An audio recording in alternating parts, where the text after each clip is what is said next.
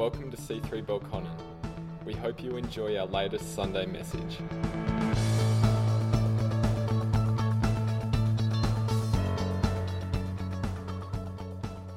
Really looking forward today to sharing some thoughts as we've been spending some time praying and fasting together as a church, and as we've been preparing for this sort of gradual return to gatherings of all different kinds, and whether that's you gathering with friends or family watching church, or maybe thinking about coming along physically to join us at a church service soon.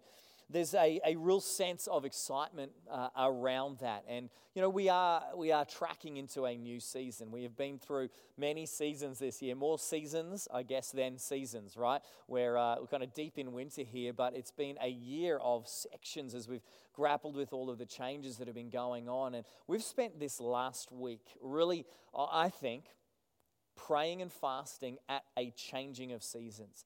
Praying and fasting and seeking God individually and as a church as we move into what He has for us. And I just want to remind us, because I know this has been my experience, that there is something that we are stepping back into.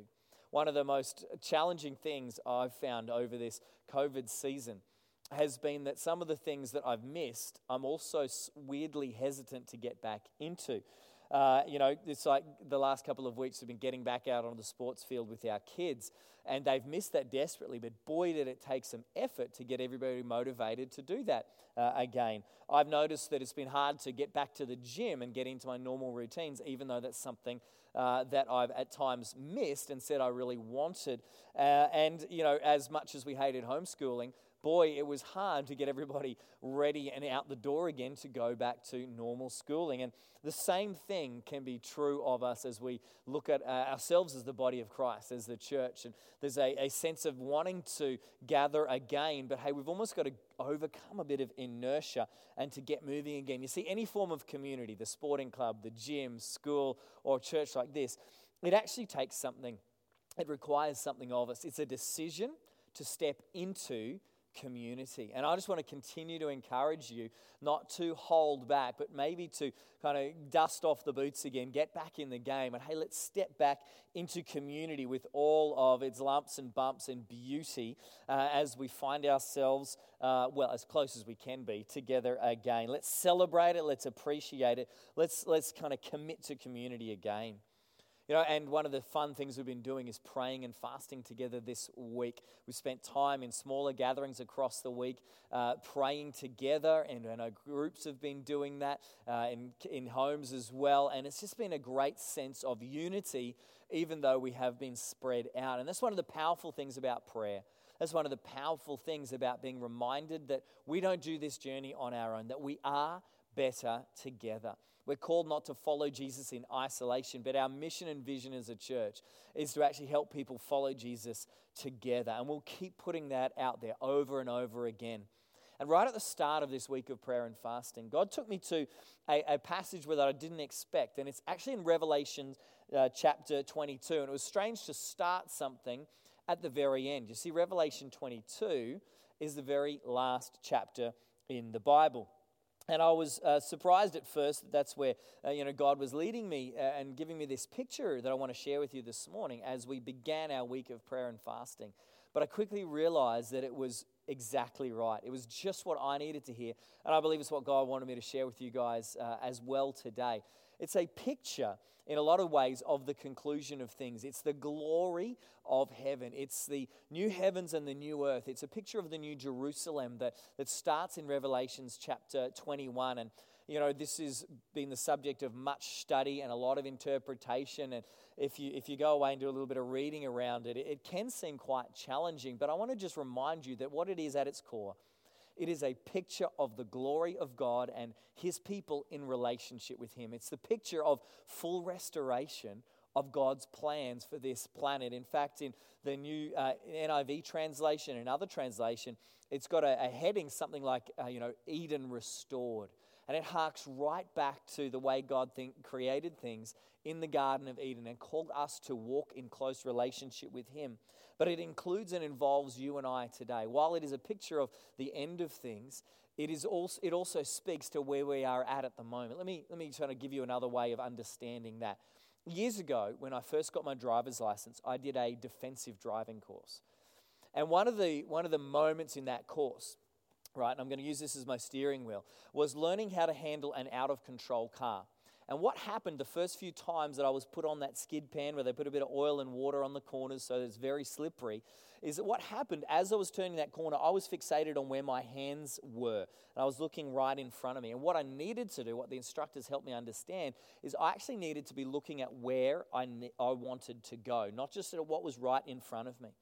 And that is what happens when we understand the big picture of what God is doing. When we look not just to what's right in front of us, but actually look to the conclusion, in a sense, of God's story that we are a part of.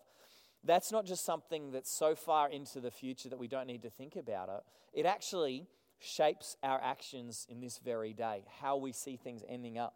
And so let me read to you this passage that is talking about the restoration of all things, this link back to the Garden of Eden as God's perfect vision for mankind is restored, and we get this amazing glory of the heavenly realms.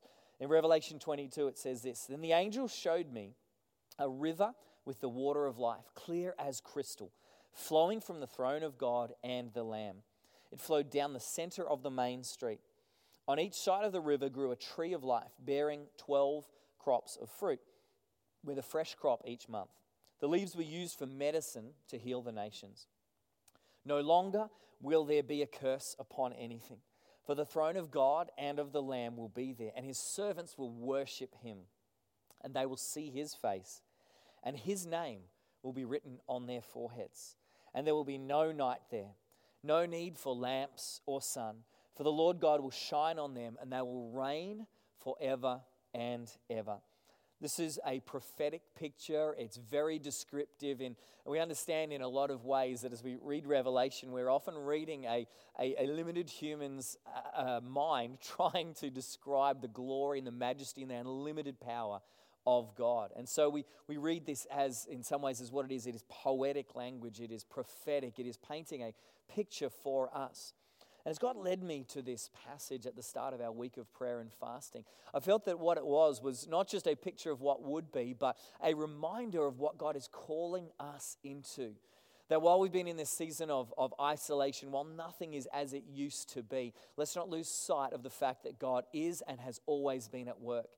He is drawing us, and he is drawing all of history to this glorious conclusion in himself, where he is fully revealed and where he is fully glorified, where Jesus is on the throne and we are worshiping him for all of eternity. That is ultimately what awaits followers of Jesus. And it's really easy to detach ourselves from something that might seem so far out in front. But let me show you how this can help us in our day-to-day life. This is a striking picture. And in fact, it's one that has elements that come up from the beginning of the Bible right to the very end. It talks about the tree of life. Well, that is a central part of the story of Adam and Eve in the Garden of Eden, as they chose to eat from this tree that they were not supposed to, and they were then brought sin into the world, and that began the fall of humanity that we all walk into this very day. This is talking about the restoration, the separation that brought about. This is the restoration as we become one together in the presence of God again. What an incredible image that is. It talks about this river of life. Well, there were 4 rivers that flowed out of that Garden of Eden, but this river of life, it really picks up an image by the prophet Ezekiel in chapter 47 of that book, and this picks up the similar imagery of this river flowing from the throne room of God. And what this river does is it brings life. As it goes out from the throne room of God, there are trees bringing forth fruit along the sides of it. It uses similar language again, that the leaves of those trees are medicine for the healing of the nations. And as this river goes out to touch the sea, it brings life. It turns what was maybe salty and dead and couldn't sustain life. It brings life. And to me, this is a reminder of the life-giving power of the Holy Spirit, the life-giving power of God that we have through relationship with Jesus Christ. In fact, Jesus himself said in a prophetic moment, he said, "I am the water of life. I am this river of life." And he said, those who follow him, those who chase after him, this life will flow out of them, rivers of living water will flow out. Jesus is the water of life, and these rivers of living water will flow out of us as followers of his. You see, this sense of a river flowing, this water has always been a powerful image of God at work through the Holy Spirit and of his life flowing through. We're told here in Revelations 22 that this river that is coursing down the center of this main street is the water of life, clear as crystal, flowing from the throne of God and of the Lamb. What an amazing picture when we're living in a world that so often is focused on what is decaying, that sees death and right now, hey, sickness all around us, and we're fixated on disease and all of it. We're reminded that, hey, God is the source of life, that we have this life in us as followers of Jesus, and that we are not just to experience that, but to carry it and also to share it. This is a reminder to me that you and I, if we're followers of Jesus, have received those living waters, and it's designed to flow not just to us, but through us as well. As believers, we are recipients and conduits of the life of God given to us in Jesus Christ. Psalm 46 also talks about a river in the city of God, and it says that there is a river that makes glad the city of God. This is the life of God. It brings joy, it brings hope, it stirs up all the good things that God has for us.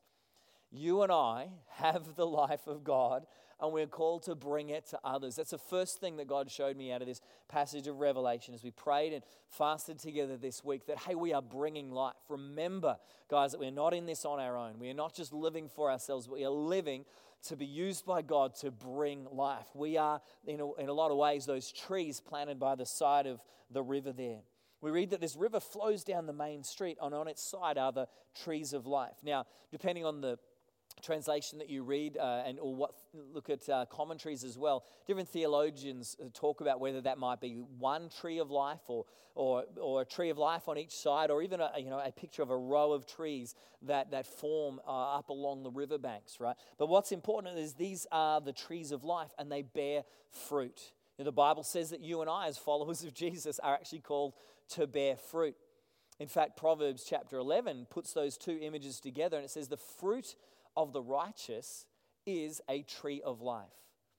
That means that as you and I have received salvation in Jesus Christ, as we learn and grow in him, as we discover what it means to be empowered by the Holy Spirit, that we become God's witnesses, and that as we live out this God-shaped life in our society, in our community, wherever we find ourselves, it should bring life to others. The fruit of the righteous is a tree of life. The beautiful thing about trees is that they produce fruit. We are called to be continually producing fruit as the Holy Spirit is at work in our lives. This is a reminder that the work of God is active in our lives every single day. It says there that there are 12 crops, a new one each month from these trees. And again, I don't have the time to do a deep dive on this. In fact, you could probably spend a year trying to unpack all the different things that this can mean and point us to. But that number 12 is quite important. There's a few things it's signifying here. It's signifying that there is continual ongoing fruitfulness. Most of the trees that we might experience, they produce fruit in a particular season. But these trees are continually producing fresh and different crops of life. The number 12 is often said in God's word to represent his perfect authority. This is a place of God's total rule and reign. It is working the way God designed it to work. The number 12 also might be familiar to you as often having to do with God's people. There were 12 tribes of Israel in the Old Testament, and as Jesus drew those followers close to him, well, there were the 12 apostles. And to me, God showed me in this passage for us in this season, church, this is a reminder that, hey, we're in the game. We as God's people are called to receive from this river of life. We are called to be a part of those trees that are producing this fruit that brings life to people. And hey, how about that second part of that image that says the leaves are a medicine that brings healing to the nations? Oh, that stood out to me in this season.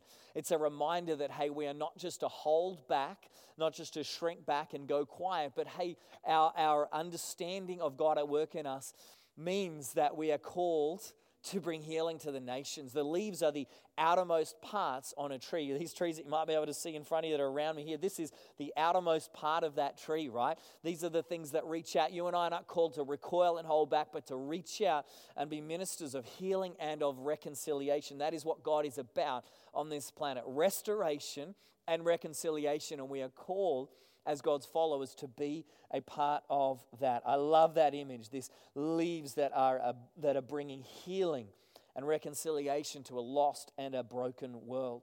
Ezekiel 47 talks about those leaves as well that bring healing to the nations. I tell you what, you don't have to look far around you right now to see people who are in need of healing. They're in need of physical healing. There are people in desperate situations. We are continually grieved as lives are lost to this virus. There are people who are being impacted physically and emotionally, mentally as well. There is so much need for healing that comes through hope, that comes through words of life, that comes through encouragement and just acts of love and kindness that you and I are called to be bringing into our world at the moment. It may be a bit more difficult than sometimes it has been. It may take more of us, but we are still called to bring healing and life to those around us. As we get towards the end of this picture as well, it says there is the removal of the curse. No longer will anything be cursed. That's the curse of sin that came in through the fall of mankind in the garden that brought sin and death. It's brought separation from God. This picture is of all of that broken down. It's a reminder that Jesus Christ has made a way. He has broken that curse for you and I. He's broken the power of sin and death. We don't walk under that cloud. If we put our trust in Him and receive His forgiveness, we are healed, we are restored, we are set free, and we walk in His righteousness. And I love the picture of God's people as it says there is no longer any curse, that the power of sin and death is broken, that separation from God has been ended once and for all. It goes on to paint this picture of God's people. Right? It says, and His people are there worshiping Him. His servants will worship Him. They'll see His face, and His name will be written on their foreheads, and there will be no night.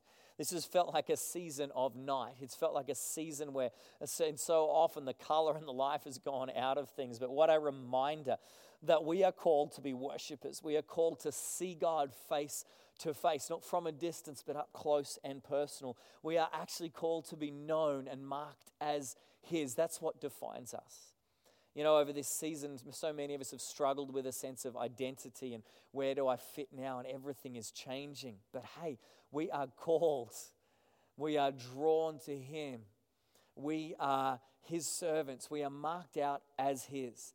That means we're not just individuals. We're not strangers. We're not wandering exiles who've been called home. We've been brought into relationship with Him and into His family. What a powerful reminder in this season of what we are called to be as followers of Jesus and as members of His body. We're called to be those who pray that heaven would come to earth. Your will be done on earth as it is in heaven. Your kingdom come, Lord Jesus. We're called to worship and to celebration, to gather, to build a sense of community, to build one another up, to be healing and life to the nations. We are called to be a part of God's work in us individually and also together.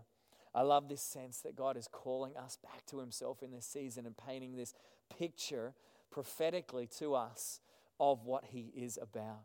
And as we finish up here today, Melissa's got some encouragement as well that she's going to bring to us just as we're reminded of what it is to be a part of the body of Christ. I'm so looking forward to what you're going to share with us now, babe. Absolutely. Thank you so much, babe. And I know that Nick always leads us so well in this, in coming back to the gathering. And as we were talking this week about the heart for the gathering, the heart for staying in this together, I was really moved not long ago by a bit of a word from the Lord that I want to share with you. You know, the Christian journey is always up and down. None of us are promised a perfect life. None of us are kind of a get out of jail free kind of moment. We don't get that in terms of the life we live. What we do understand is that with all the challenges, with all the wrestles that you and I face, and none maybe greater than what we're in right now, perhaps for you and our country and even our world. But the challenges and the wrestles come with a promise from God. And that promise is that God never changes, that He is the one true place that we can go back to. He is the place that we can always return to. And yet in that, in the challenges, in the wrestles, what I felt happening in me personally over this season is a little bit of a hardening. Perhaps a kind of a wall going up. Maybe it was out of kind of survival mode. Maybe it was out of not being in church and kind of not being able to gather with people that encouraged me. Maybe it was just life's dynamics at the time. But I felt God really show me that I had developed a little bit of a hardness towards the gathering and towards Him even. And I heard that in people's voices. In people's voices on the phone, in people's voices as we did begin to gather, there was just this little bit of a hardening. And I asked God about it. I said, well, God, I don't ever want that to become part of me. I've always been so aware that life can really kind of wear on your relationship with God. And so I've always been very wary of that. And I said to God, well, what does that mean for us as a church? What does that mean if there's a hardness there? And the only word I could come up with, and to be honest, I've run with this to other people and said, is there another word for this? Because I kind of was trying to come up with one. But no one had one that worked well, so I'm going to use it. And I felt like God just said, Melissa, we need to be soft to God. We need to be soft towards the gathering. And you see, when an object becomes hard, it actually becomes more vulnerable to the challenges, to the wrestle, to the being taken out. You know, I remember early on in my dating life with Nick, he'd come from Queensland and he'd never seen a frozen windscreen before. And so he went out to his car one morning and he realized it was frozen. And I had luckily said to him, make sure if you have a frozen windscreen, you use cold water, not hot water, right? Because what happens when something that is frozen is exposed to the elements, an element that is opposite to it, it actually cracks, it actually breaks. And I felt like God just showed me that picture, that as we are exposed to all these challenges and these wrestles, to remain soft actually increases our strength. It actually makes us ensures that we don't crack. And right now, I feel like you and I need to come to the foot of the cross and to allow the softness of God in our life again. A softness to gathering together, a softness to praying together, a softness to doing whatever He calls us to do.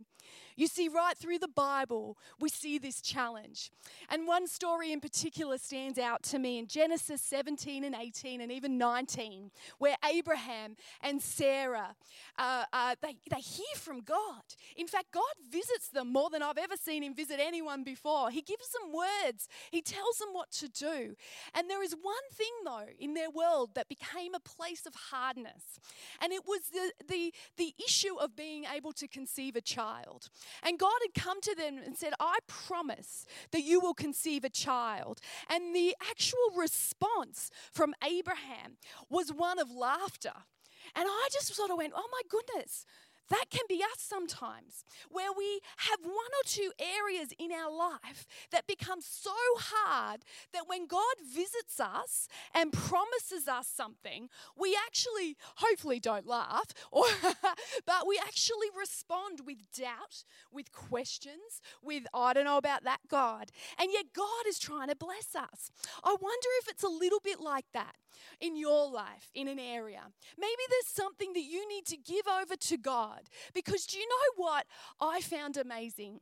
Is the journey that Abraham and Sarah went on. So Abraham gets a word from God in Genesis 17, and he laughs at God. God has said, regarding your wife, her name will no longer be Sarai, but from now on will be Sarah, and I will bless her and give you a son from her. You see, I actually think that one thing became a hard spot in both their lives. Literally the next chapter, we see Sarah get the same word from God. I'm promising you a son, God said. And Sarah has the same reaction. She laughs at God. And you see, I love that God in all His mercy takes them on a beautiful journey. And so far, so much so, that when she bears a child, Abraham is soft enough before God to take him and offer him as a sacrifice to God. Wouldn't it be amazing if the thing that had become hard in your life, the thing that you struggled with most, became something that you were willing to give up and the blessing of to God. You see, hardness is going to make your world break. It will cause you to distance yourself from people. It will cause you to distance yourself from the church, from the gathering, and ultimately distance yourself from God. And I don't know if this is you, maybe it was just me, but I felt like God really shifted something in my world. And that word softness is not a weak word. It is a word that is about being adaptable, about being flexible. Isaiah tells us that God is the potter and we are the clay. Should the clay ask the potter what he's doing? No. You see, I understand that Isaiah understood that no, the potter is the one in charge. He is the sovereign one. And as God was talking to me about this, I realized I need to decide to soften before him. And so I knelt in worship and I prayed and I said, God, soften me. And the most amazing thing happened. I got an excitement about my spiritual world again. I started to dream of the day that I could actually walk into this building and worship with a group of people, to actually get to a connect group and pray together, to go out and disciple and pastor people like I love to do. And I felt God just soften me for my family, for my children, for my husband, even for my nursing, for my work. I felt God soften me. You see, the river that Nick was speaking about, we have the river of life. And you see, I believe we can kind of just stay in the shallows of the river where it feels safe and it feels secure, or we can step right into the middle of the river where the current is actually the strongest and the most powerful and the most impacting. You see, you and I this morning have a choice of whether we are hard or we are soft. In this situation, God never changed, but perhaps you and I have. And we need to actually challenge ourselves and soften ourselves towards God. We can either choose life or choose death. It's very, very clear. And you might be watching online and you've never, ever actually made the decision to choose life. You've never said to God, I want to follow you. Not just in a way that means I go to church on a Sunday or I read my Bible once a week, but in a way that actually acknowledges God as Lord. He has to be Lord. He can't be half. He can't be kind of an occasional Band-Aid. He has to be Lord. Thanks for listening to our latest Sunday message. If you would like to find out more about our church, visit www.c3belconnen.org.au.